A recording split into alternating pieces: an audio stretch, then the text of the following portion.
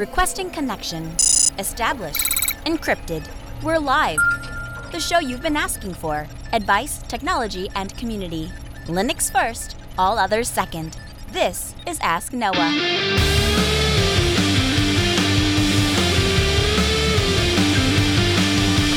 Live from Altispeed Technologies, the Ask Noah Show starts right now. This is the show where we came to do all the things on Linux they said couldn't be done and take your questions on how to do the same. The phone lines are open this hour. To be a part of the program, it is a free call. 1-855-450-NOAH. 1-855-450-6624 or send an email to live@asknoahshow.com.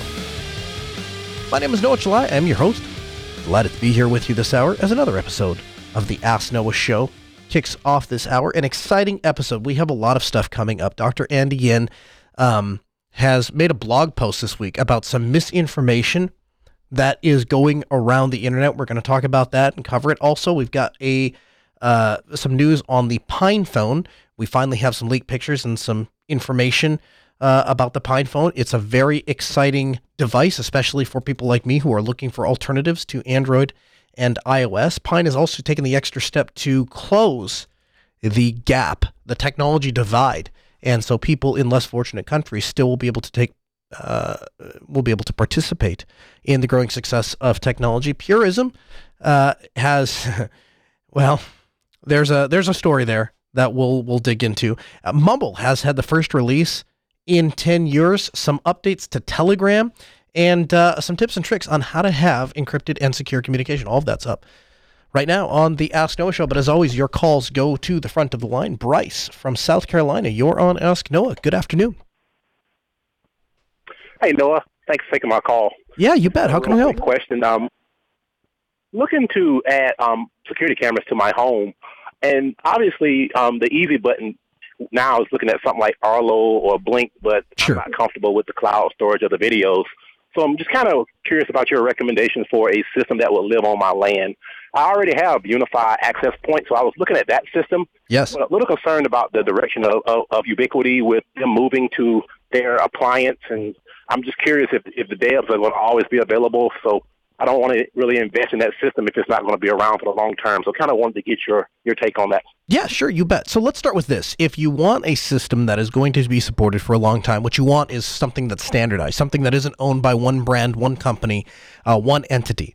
And the closest you're going to get to that with IP cameras anyway is the ONVIF standard. And the ONVIF standard is an open industry standard that provides a standard for interfacing IP-based security cameras with IP-based DVR. So if you were to install something like Blue Cherry DVR or ZoneMinder, you would be able to use any of these various camera manufacturers that support the ONVIF standard. And that's a great way to go. I should probably mention, although I'm guessing you're not considering it, it's worth mentioning that analog cameras still are not out of the question. We still, I don't prefer to do them. I prefer to put an IP-based system in when I can because you get a better picture and it's better resolution and it's better future-proofing and all of that.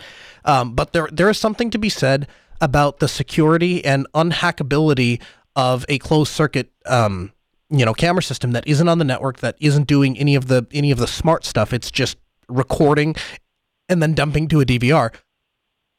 You maybe have that on a separate network where you can log in and extract the footage. The nice thing about the analog system is, again, I just say it to mention it, it does follow a standard. It's an open standard. They come with BNC connectors or the RCA connector, but the reality is it's a standard video connector or a standard video signal and a 12-volt power supply, and you have a camera. Your inclination to go down the Ubiquiti route is a good one, and to that end, I will tell you that all of the camera installations that we currently do are with the Ubiquiti systems. The thing that you're finding on the internet, and the thing that is causing you some concern, as it probably should, is Unify is abandoning their traditional, what they're calling Unify Video, in favor of a new system called Unify Protect. Now, we actually talked about that a little bit on the show when Unify first made that announcement, because Ubiquiti came out and basically said, hey, we appreciate the fact that all of you folks out there have spent all of your time, effort, and money investing in our products because you are do-it-yourselfers and you're looking for the best value. And so we sell you a $180 access point that should cost $1,000, and we sell you a controller. We just give it away as a Debian, essentially a Debian repo. And if you were to buy that exact same thing, from a competing manufacturer, you would pay $1,000 just for the controller alone. So thanks for doing that. By the way, we're going to screw all of you in the self-install industry, and from now on, you will buy UniFi Protect through the CloudKey 2, and it's a totally different system, and that's the direction we're going to go down, and there's not going to be a self-install option. And the internet, rightfully so, kind of freaked out and said, you guys are idiots. Your customer base is people that like to build their own appliances, and frankly, while your NVR is good, it's not perfect, and there are some shortcomings that people like me who do very large installs with this stuff have to overcome. The first example is, I'm sure that somebody somewhere in Ubiquiti decided that an Atom processor and a 2 terabyte hard drive is more than enough for the average home user or even the average small to medium business. And they're probably right. If you have 30 days worth of 1080p footage from 6 or 7 cameras, I don't see any problem with that at all. But when you go to do a 300 camera install or a 500 camera install or a 700 camera install, all of a sudden that 2 terabytes of space at 1080 with hundreds of cameras, at 1080p, all of a sudden it doesn't seem like it's that high of resolution, and all of a sudden it's not good enough. And so up until now, it's been very easy for us. We go buy a dedicated Dell server, we install Debian on it, we add the PPA, and all of a sudden we have a ZFS array of 10 terabyte Western Digital Reds that are all functioning on ZFS. And on top of that runs the Ubiquiti software. So it works out because you can work around some of those limitations. So we have had a lot of patience with Ubiquiti and said, fine, you're going to force us to use your cameras. You don't offer pan, tilt, zoom. They only work with your controlling software, but at least it's a really good interface. At least it works 100% of the time, and at least we can install it on a regular distro. And they tried to take one of those things away from us, and they suffered the backlash. In response, what I have seen lately on the forums, this is not an official answer, but what I have seen on the forums and what has been indicated both from Ubiquiti employees as well as other people that work in the industry is that UniFi plans to eventually release the UniFi Protect as a self-install in the future. They haven't given a date. There's not a firm timeline. It's not even official. It's not even an official, here is what we have offering today and here's what we will offer in the future. It's just kind of hearsay. But it's hearsay that I've seen enough places and heard enough times from enough sources within Ubiquiti that I'm inclined to believe they're not going to screw over the self-install customers. So that's a really long-winded way, Bryce, of telling you that if I were you, I'd follow your inclination to install a Ubiquiti system. The nice thing about the Ubiquiti system, right, the cameras are encrypted back to the DVR. The DVR is encrypted back to your laptop, and it's with a private key that is generated on the device itself. There's no cloud access. There's no video syncing to any servers. It's all on hardware that you own. Ubiquiti could cease to exist tomorrow and all of my cameras would work just fine. Now, can you forward a port or could you set up a VPN so you can log into that system remotely? Yes. Does Ubiquiti offer a cloud service that you can tie into your system so you can access some of that stuff remotely? Yes. It's off by default. They don't expect you to use it. The vast majority of people that I work with don't use it, and it works just fine as a local device. But I've tried the ONVIF cameras. I've tried the expensive camera systems from Bosch and Panasonic, and I'll be honest with you, I haven't found an interface that I think functions as well as the Ubiquiti one. Even if it's not perfect, it's the best out there right now for IP cameras. Well, thanks. That really answers my question. I appreciate the time, Noah. Awesome. I appreciate you listening. Thanks so much for joining us tonight. 855-450-NOAH. That's 1-855-450-6624. The email, live@asknoahshow.com. JJ from Ohio. Welcome to the Ask Noah Show. Thanks, Noah. I just have a couple questions. The first one is I've been running a Proxmox server on ZFS with Linux containers and VMs to do things like Nextcloud and Jellyfin and SyncThing, just basic file sharing for my family. And I want to switch to Docker-like containers. I don't particularly want to use Docker because I don't want to deal with the Docker socket and the big daemon. But so I was looking at things like Podman or Cryo or something like that. And I was wondering, should I run is it more secure to run them like containers in a VM, or is there a good OS where I could, or distro I should say, to run them on directly on the bare metal, like maybe Ubuntu or even Alpine? So the answer to that question is both. Are Dockers designed to run securely on bare metal? Yes. Does Red Hat design when RHEL 8 came out? Did they spend a lot of time, effort, and money designing a system and working with Podman and Scopio and all of those things to make sure that containers could run perfectly on bare metal without having to be virtualized? Absolutely. In fact, we are actually seeing containerizations. When I talked to Chris Wright from Red Hat, I asked him point blank, are you running into any problems trying to convince the industry to virtualize your systems? And Chris Wright said, yes, we are, because essentially for a long time, people just continued to push for the concept of virtualization. And so it was easy to sell virtualization. But within the last year, within the last 2 years, Docker and other competing container technologies have taken off in such a way that people are very skeptical about virtualizing another operating system just to run a small stack.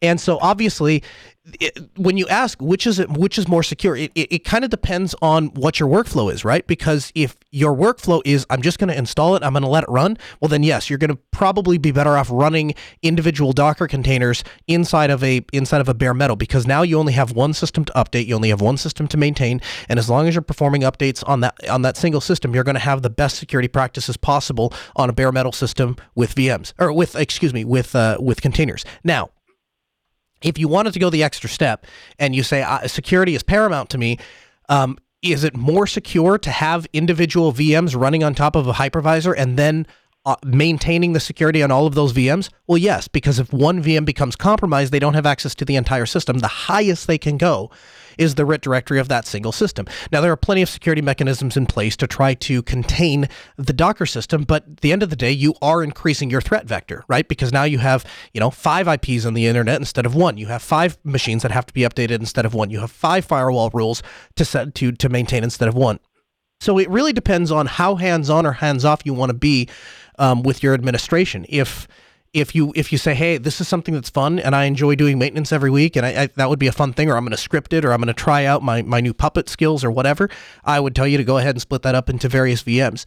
If you told me I'm just going to set it up in a server and I might touch it once a year, I would tell you probably just stick to bare metal stuff. I tend to split things up into VMs because I move them around from one virtual host to the other, right? Which is technically possible with container technology, but the idea primarily with containers are they're designed to be spun up and destroyed, not necessarily transported from one system to the other, whereas a VM is specifically designed to be spun up. It works in its own little environment, and then you can move that environment from one virtual host to another.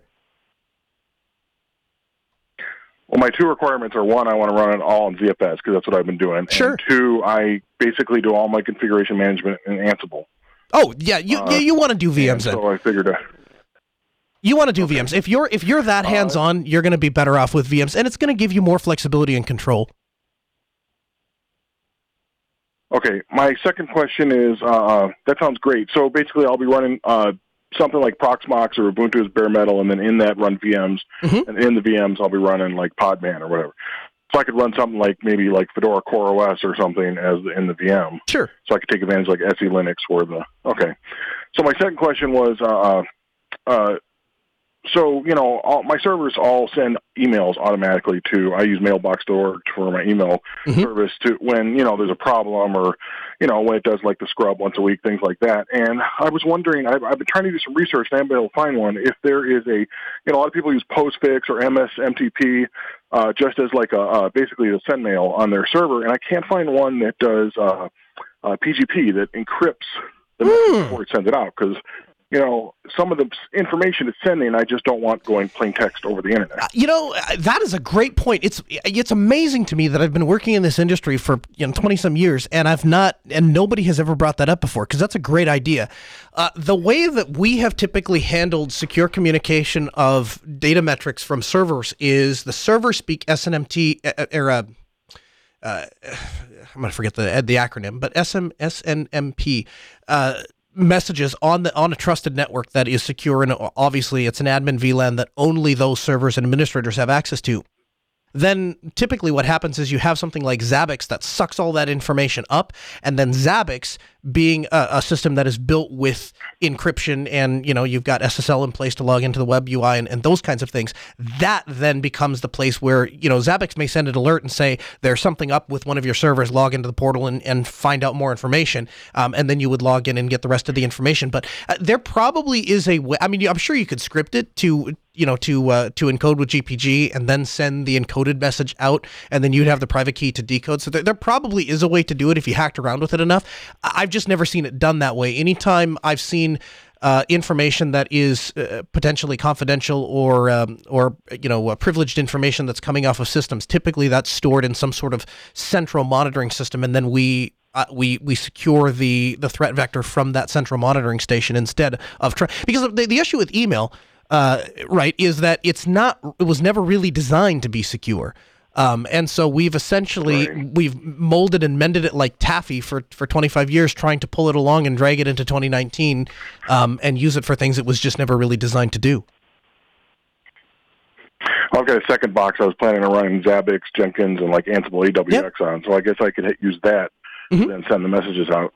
And if it, at least if it has TLS, the message will at least be encrypted from server to server. Correct. Because Mailbox supports PGP, I thought it would be nice if the messages were encrypted when they arrived there. So, the data at rest, which the messages were encrypted. Sure. I'll have to see if I can script that. Yeah, if you do, call me back, because I wasn't sure if there was something that did it by default. Yeah, if there is, I'm not aware of it. But like I said, it's a really excellent thought, so I'd be interested in hearing. So if you don't mind, give me a call back if you get that scripted. And if you're willing to share the script, I would certainly love to promote it. Lou calls from Connecticut. Hey, Lou, welcome into the Ask Noah Show. Hey, Noah, what's going on? Hey, how's it going? Pretty good. So I had a question about, so I just got myself a brand new ThinkPad X395. Yes! Do you like it? And I like it. I'm not as in love as I thought I'd be. Okay. I'm coming from a T430S, which I heard you talking about last week.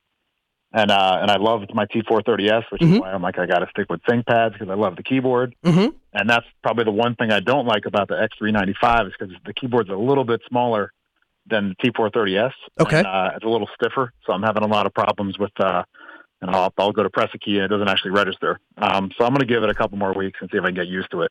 I don't mean to interrupt, but I would stick it out for a little bit, because if I remember right, the 395 has the same keyboard as the X1, and I remember when I first got my X1, it was almost a year ago, and I came from the 270. I hated it at first. I thought the keys were too crisp. I thought they were too recessed in, so I didn't like it at all. And I went to use my X270 2 nights ago or 3 nights ago, and I couldn't stand the keyboard. I just couldn't stand it. This new one, it takes a little bit to get used to, but it holds up so much better, and it stays more consistent. My 270, the keys started to get spongy, and they would kind of get shiny on the top, so it was, I don't know, it's not really wearing out, but just, you could tell that it had been heavily used, and it felt heavily used. And the X1, it's almost a year old, and when I sit down to type on it, it types now like it did when I first pulled it out of the box. And I believe the 395 has the same keyboard. So yeah, I would say stick with it a little bit, and that might turn around on you. Okay. Sorry, I didn't mean to interrupt. I'm thinking the same thing, but part of the reason I called was kind of ask you about that, because some of the problem was I'd go back to the T430 and I'd say, oh, this is kind of nicer. Should I just stick with the T430 and then sell this? But I'd like to have a newer ThinkPad with USB-C charging and, some new things that I was kind of missing out on. So I'm definitely going to stick it out. But the one problem I am having, so I'm using Kubuntu, which is my go-to stable distro.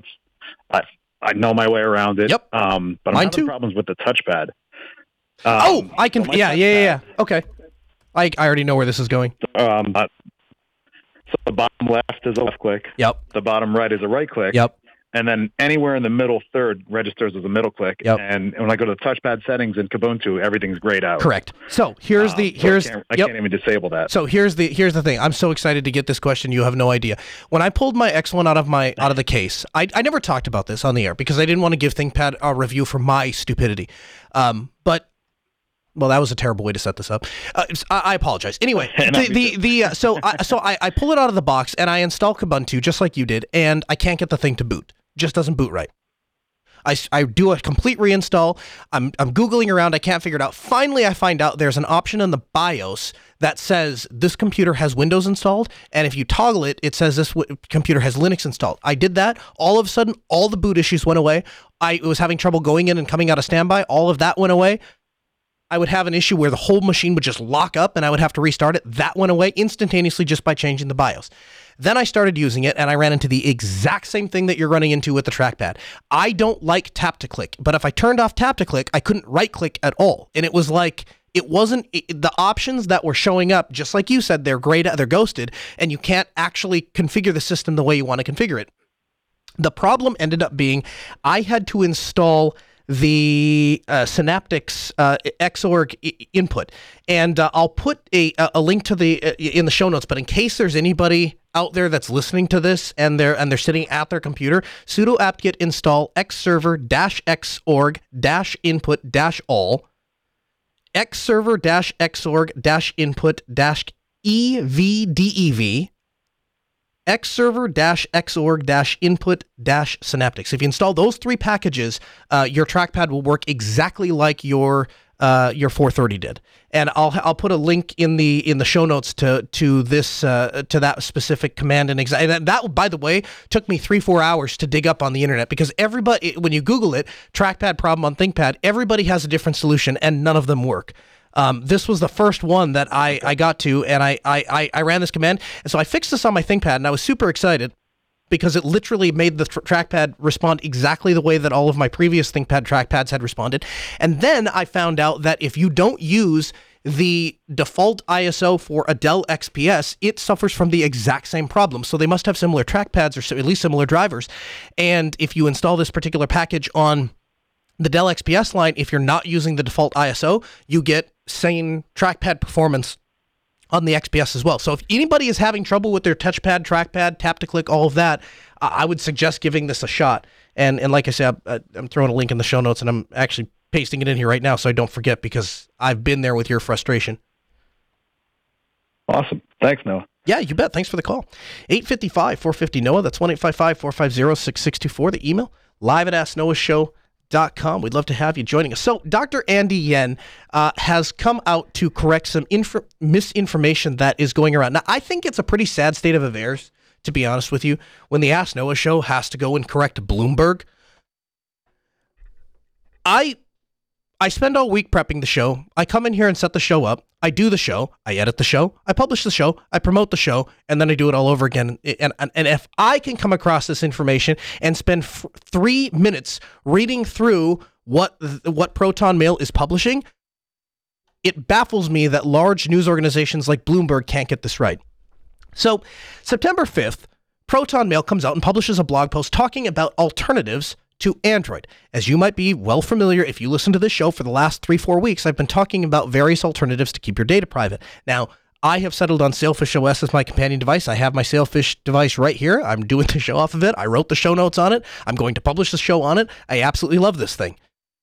So I'm excited to see that other organizations are trying to provide support for alternatives to Android and iOS. September 5th, they published this blog post talking about how they'd like to push their app to other platforms, because let's be honest, Android is an imperfect solution to a problem that has existed for a long time. And as geeks, we have just kind of tolerated the Android solution because we haven't come up with anything better. Well, there are better alternatives out there now, one of which is Sailfish OS, which again, I'm using full-time as a companion device. But I was excited to, and I'm also excited to check out the Purism phone and the Pine phone, both of which we'll talk about later in the episode. But they are trying to publish their app. In addition to Google Play services, they want to publish to F-Droid, the Samsung Galaxy Store, the Amazon App Store, and the Huawei and App Gallery. Now, let me ask you something. If I were to tell you that the Ask Noah show was going to write an app and publish it in the Google Play Store, how many of you would come to me and say that you're upset that I have formed a partnership with Google to distribute my show? Hey, by the way, if any of you raised your hand, well, rude comments. Let's just leave it at that. They haven't even made a final decision on what third-party stores they want to support. Okay, now, I'll just throw this out there. You guys might want to consider the Yalla Store, and if you don't want to consider the Yalla Store, at least maybe consider the Storeman repo. Let the community throw out a package that we can use, so we can use Proton Mail on Sailfish OS, and we don't have to just report the Android device. I mean, the reality is, my understanding is, and I'm not a developer, but my understanding is, because if you were to write an app in Qt, it would run just fine on Sailfish, and you would be able to port that fairly easily to both Android and Sailfish, which means it would also run on F-Droid and probably very well in the Samsung Galaxy Store, the Amazon Store, and the Huawei App Gallery, right? So consider Yalla, please. But Bloomberg publishes this article a day after that says that Proton Mail was talking to Huawei about a potential partnership. Now, this is offensive to me in a number of different ways, not only because we've had Dr. Andy Yen on the show, and I find him to be a man of great integrity and somebody who is doing something amazing for people that want to own their data and secure their privacy. This Bloomberg article essentially attacks their brand. It's a shot at their brand. It's nothing short of that. That headline, to say that they're in a partnership with Huawei, there is no partnership here. There's never been a partnership here. And the problem with phrasing it as a partnership is it undermines the very reason that people pay for Proton Mail.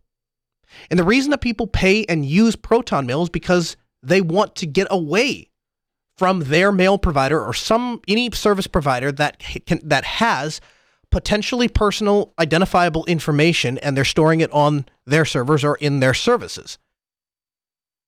People pay because Proton Mail is only loyal to their users. They're not loyal to any one company. And they do have an ideal set. And it's one of the reasons that we promote them here on the Ask Noah Show. It's one of the reasons that I have my primary email these days is hosted with Proton Mail. Because they're a great company that care about privacy. And so to publish these wildly inaccurate stories and headlines about a partnership that doesn't exist, I think is not only irresponsible, but I think is potentially very damaging to Proton Mail. And so they were quick to respond and come back out and say, hey, this is not accurate at all.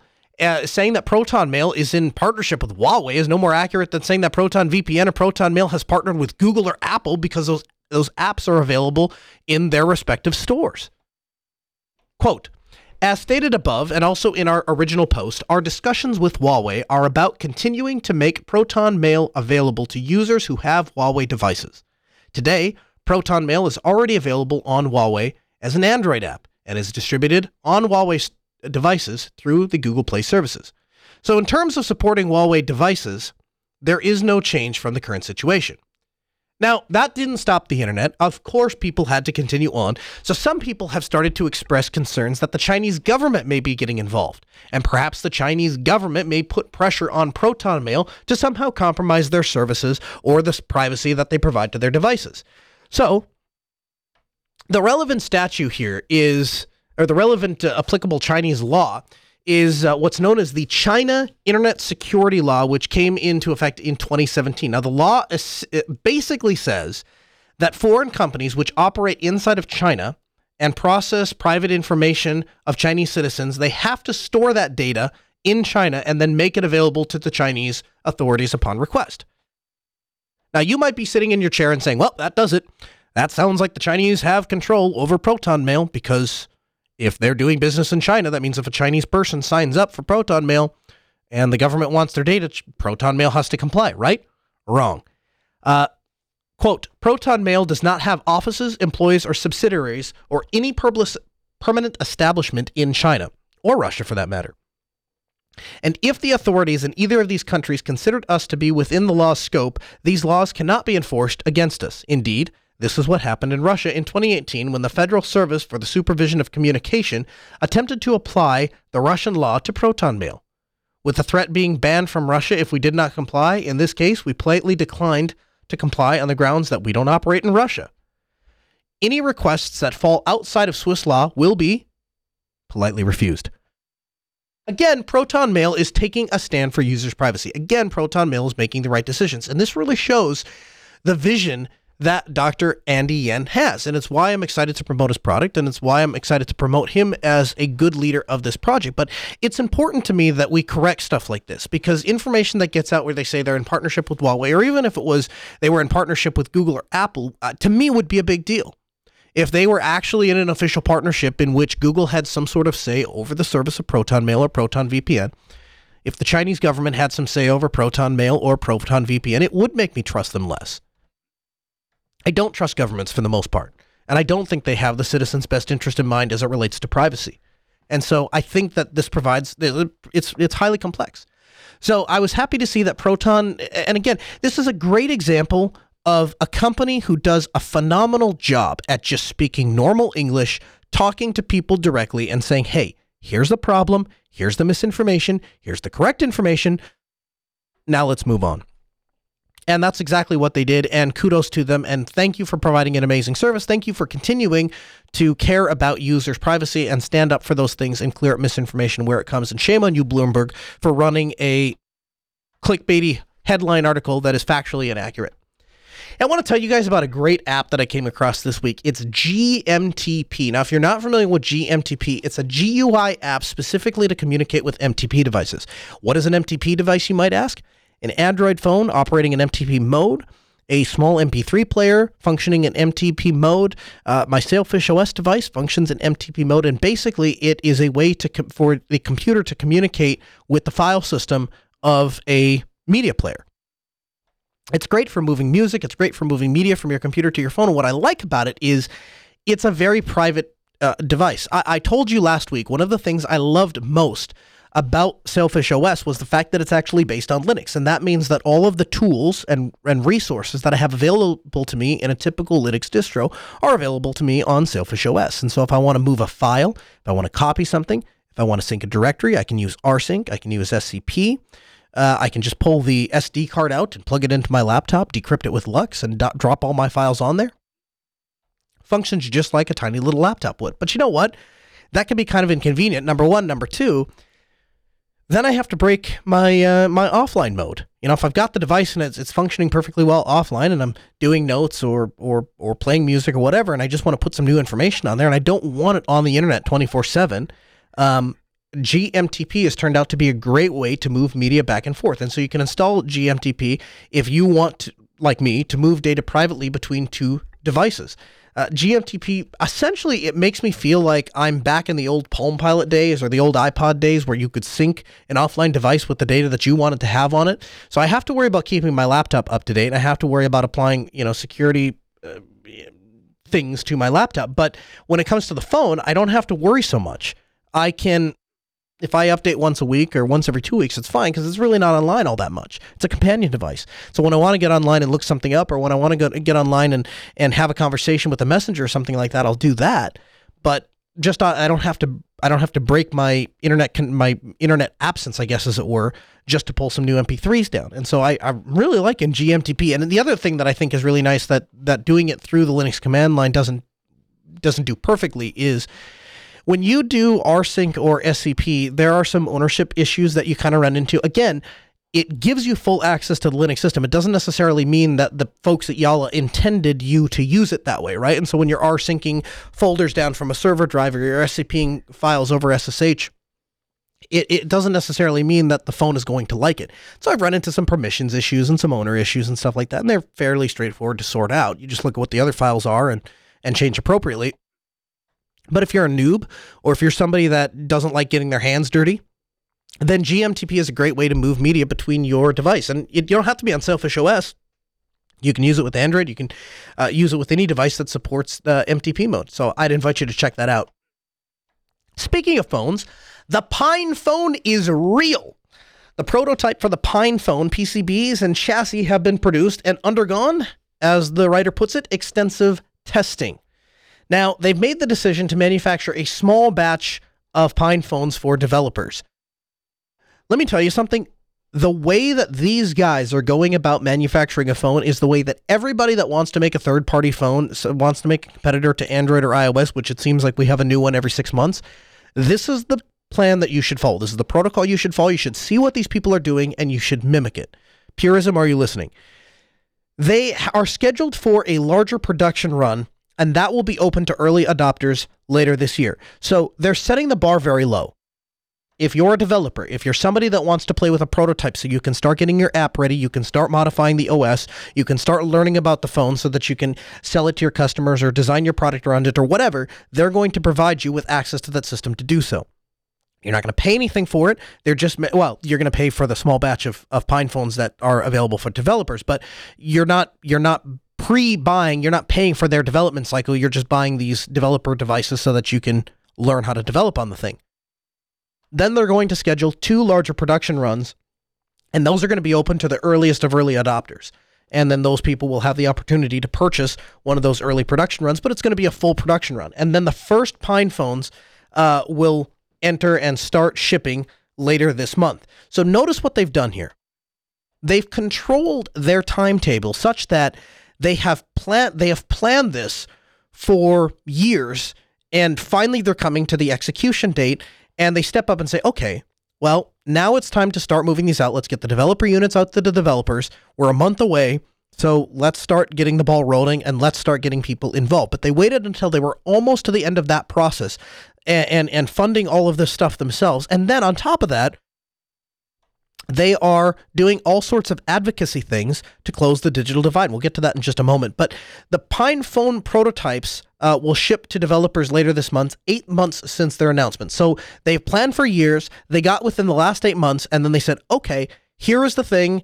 Let's go ahead and do this, and let's go ahead and get these phones shipped out. Nunix says in the chat room, for what it's worth, Evil Dragon has been more transparent with the production and lifestyle of Pine 64. I'd greatly prefer more people follow his example. The Pine people in general, I guess, just have established a reputation in the community of being honest and forthcoming. So which product specifically and which person is in charge of which product specifically, I'm not going to dig into that. All I will say is that I think they are doing a fantastic job of communicating exactly what they want, setting the expectations at a realistic level, promising less and delivering more. I think they are following those 3 rules to the T, and I think it's working very well for them. And evidence of that is seen anytime you go on a forum talking about the new Pine phone. Everybody is excited about it. And the reason that everybody is excited about it is because they're doing a great job explaining what you get and setting expectations up. So the Pine phone shipping timeline for 2019 and the 2020 large production run are all going to be released and available. They have some more specifications on exactly what you get with the dev kit and what kind of build devices there are and processors and all that kind of jazz. But they are, in addition to that, they are closing the digital divide. And this is something that I think is very interesting because it's not something that I pay a lot of attention to, but I acknowledge that it is a real problem, and I'm glad that somebody is. Money from the sales of soft cases for the Pine phone are going to be funneled into production for the original 11.6 Pine books for those in need of a computer. That's so cool for a number of reasons. First of all, because they're going to get more people on Linux. They're going to get people on Linux that don't have, if it wasn't for Linux and companies like Pine who are making devices like the Pinebook, they wouldn't have access to technology. So I think they're doing a great job that way. I also think they really, really understand their customer base, which is something I think that Librem struggles with, right? The kind of people that are interested in a Pine phone are the kind of people that are okay with hacking, but they expect a reasonably high quality product to be delivered if you expect them to pay for it. And so if you're going to cut some corners, or if you're trying to make a device that is not the creme de la creme, is not the MacBook of laptops, then it needs to come with the corresponding price tag. And guess what the Pinebook has done very well of? Coming with not the price tag of a MacBook. So is it a MacBook quality device? Probably not. Is it a ThinkPad quality device? Probably not. Are you absolutely getting every dime of your value when you're spending $200, $300, $400? Yes, 100%. It's why I would have loved to purchase the Pinebook Pro the first 2 times, and I couldn't because they keep running out. So my next opportunity is I believe in October, so we're going to go with that. What you'll notice is this entire communication process is open. They're not overpromising. It's not, hey, we're going to let you know when something comes out. It's not, hey, we want your money now and then we'll figure something out. They're announcing a timeline after they're already shipping prototypes to developers, after they've already proved that they have a track record, that they have a product that's going to succeed, that they're on the path to success. Once they have done that, now they come out and actually announce a timeline because they're within 8 months of production. That's a very responsible thing to do. And notice the audience, the Linux open source community, is very willing to go along with that roller coaster. People don't mind a roller coaster, especially tech enthusiasts, because we understand how some of these things come up. Here's all we expect. We expect you to be open and honest about how high your roller coaster goes, how fast or slow it goes, and what the chances of falling off the roller coaster are. And if you're honest about those 3 things, nobody has a problem coming on your roller coaster, even if the roller coaster has some bumps along the way. And the Pine people have set themselves up perfectly for if something bad happens to the Pine phone and they can't make a delivery date, or something doesn't happen, nobody will look back and say, well, it was because they were dishonest in their communication. They've been very open and transparent about exactly where they are in the process, and they're only asking for something after they have a reasonable expectation that something is going to be delivered. If you're told that your product is going to be delivered from China in 8 months, I think it's a very reasonable thing to go to your customers and say, okay, now it's safe to start asking for developer kits. Now it's safe to start to consider to purchase one, because we believe that the devices are coming in. And if China fails to deliver for any reason, I think the vast majority of us are going to go, oh, well. You know what? For the most part, they keep their word, and so if one thing falls through the cracks, that's fine. Communication here is key, and I want to point out a difference between the PinePhone and Librem in just a moment. Steve calls from Kansas. Hey, Steve, you're on Ask Noah. Welcome into the program. Hey, thanks for taking the call. Yeah, you bet. Say, I've got a FreeNAS server already. And I am looking to set up an instance of Nextcloud, and I'd like the data for the Nextcloud server to live on the FreeNAS box. And so the question comes to my mind, do I want to run FreeNAS or run Nextcloud on the FreeNAS server using a plugin, or do I want to set it up as a separate server and maybe like NFS mount a file system for the data? Do you have an opinion on that? I will tell you what I will do, and then I'll tell you why what I would do is a bad idea. I would go the NFS route for two reasons. One is there is nobody, and I mean nobody, that knows more about ZFS and the upkeep than IX Systems. And so having a appliance-based package that they produce to run ZFS on to me, seems like a really smart way to go. Can I set ZFS up on Linux? Absolutely. It's like 3 commands. Do I trust that my understanding of ZFS and the setup of the way that I would set up ZFS is equivalent or in any way competes with what IX Systems can do with FreeNAS? Not a chance. So that's what I would do. I would have a dedicated file server it has drives that are specifically designed for storing data long term. Those, in my case, are going to be Western Digital Reds. It's going to be a dedicated box with enough RAM to handle the kind of data transfers that I need to handle. All of those things I'm going to pay attention to. Now, here's why it's a bad idea. If, let's say, you have an NFS mount and on a Nextcloud server, and for whatever reason, the Nextcloud server boots up and can't access that NFS share, now all of your syncing directories have one node in the cluster that says a directory that used to exist is no longer there. And I've not tried this specific scenario, so I can't tell you for sure how this would work out. But my guess is, I can tell you this is how it would work with C-File. My guess is what would happen is you would start to erase files on the rest of your Nextcloud instances. If the NFS mount can't mount for any reason, I believe what Nextcloud is going to do is say, oh, those files are deleted. Here, everybody sync down. We deleted those files. Get rid of them. It's possible Nextcloud does not respond the same way that C-File does to a change like that where a directory is completely missing. And C-File has added a warning now where when you install the C-Hub server, it actually tells you, hey, don't put this on a network file share because you run the risk of not having your data available if this NFS share doesn't mount. Now, in our case, what we did was we hacked together a script so that the C-Hub server would only run after we could verify the NFS mount succeeded.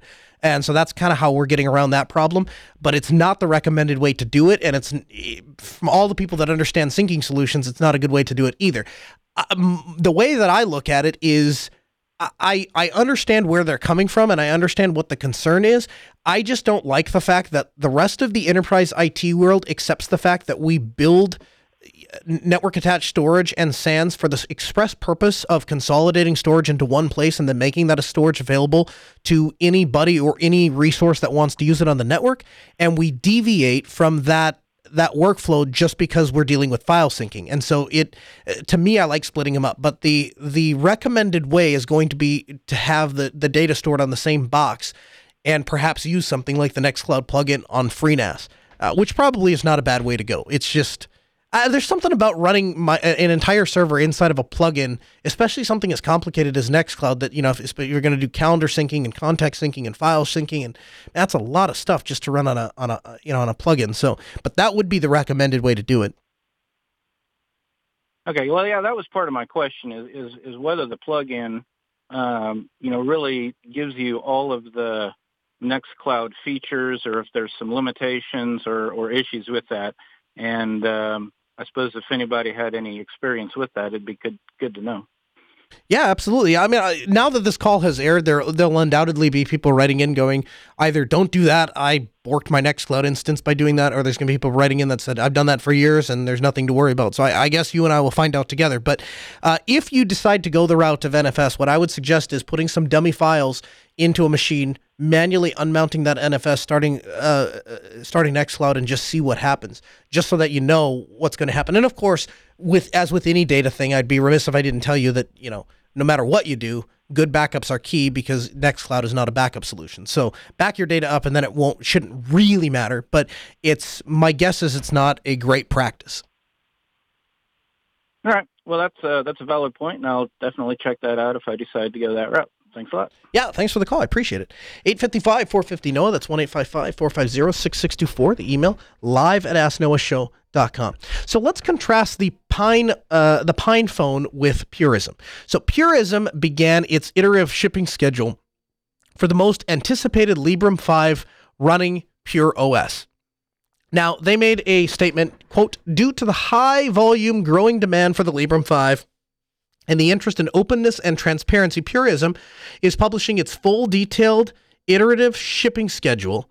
This extends the existing commitment to start shipping by Q3 by defining specific batches, their features, and their corresponding ship dates. Most companies keep their releases and product plans secret right up until mass production launch so they can avoid publicizing any setbacks or delays. But we decided to bring the community and our customers along with us for the Librem 5 journey and have been transparent from the progress from the beginning. Okay, a couple things there. First of all, just because you say 15 times in an article that you're transparent doesn't make you transparent. Second of all, if you wanted to say we're releasing our schedules on how far we are without asking anyone for money, that's fine. That's being transparent. Hey, when we have a device ready that you can buy, we'll let you know. That would be a transparent thing to do. Here's what's not transparent. It's not transparent. It's not bringing your customers along for the roller coaster ride when you say, hey, buy this phone and we'll deliver it by this date. Oh, we're not going to make that date. So instead what we're going to do is you have an option. We'll ship you a incomplete phone for the same price that you paid for the completed phone, and we'll deliver that on the date we promised you the completed phone, or you can wait X amount of months, and then we'll try to deliver the completed phone at the time that we promised you that we would, later than the time that we would promised you that we would deliver the completed phone at the price that you paid for the completed phone. Like, it's so confusing to try to mentally step through that, and the mental gymnastics that you have to do to arrive at this is them being transparent is quite frankly frustrating. I don't have a problem with Purism. I don't have a problem with Todd. I like what they're doing. I like the fact that there's competition in both the mobile sphere and in the laptop sphere. I think we need more of them. I really like the idea of a Class A Linux laptop that is designed from the ground up to be privacy conscious, because frankly, there isn't another product out there like that. The people that value privacy tend to be on 15-year-old ThinkPads, and that's where you get the Stallman-like computer. So I get where they're coming from to a certain degree. I just think, once again, they misunderstand their audience. This might work if you're Apple and your device is delayed by a couple of months, and so you offer a consolidation prize of, hey, we'll give you the half-done phone or the prototype or whatever for the price. Maybe that works if you're Apple and you have a large fan base. When it comes to people like us, the vast majority in the tech community do not have $600 to blow on a toy. They don't have $600 to blow on your prototype. So when they buy a phone and they are told to have a set of expectations, you need to meet those expectations because people paid for that. And if you can't deliver on that, then open and honest transparency looks something like this.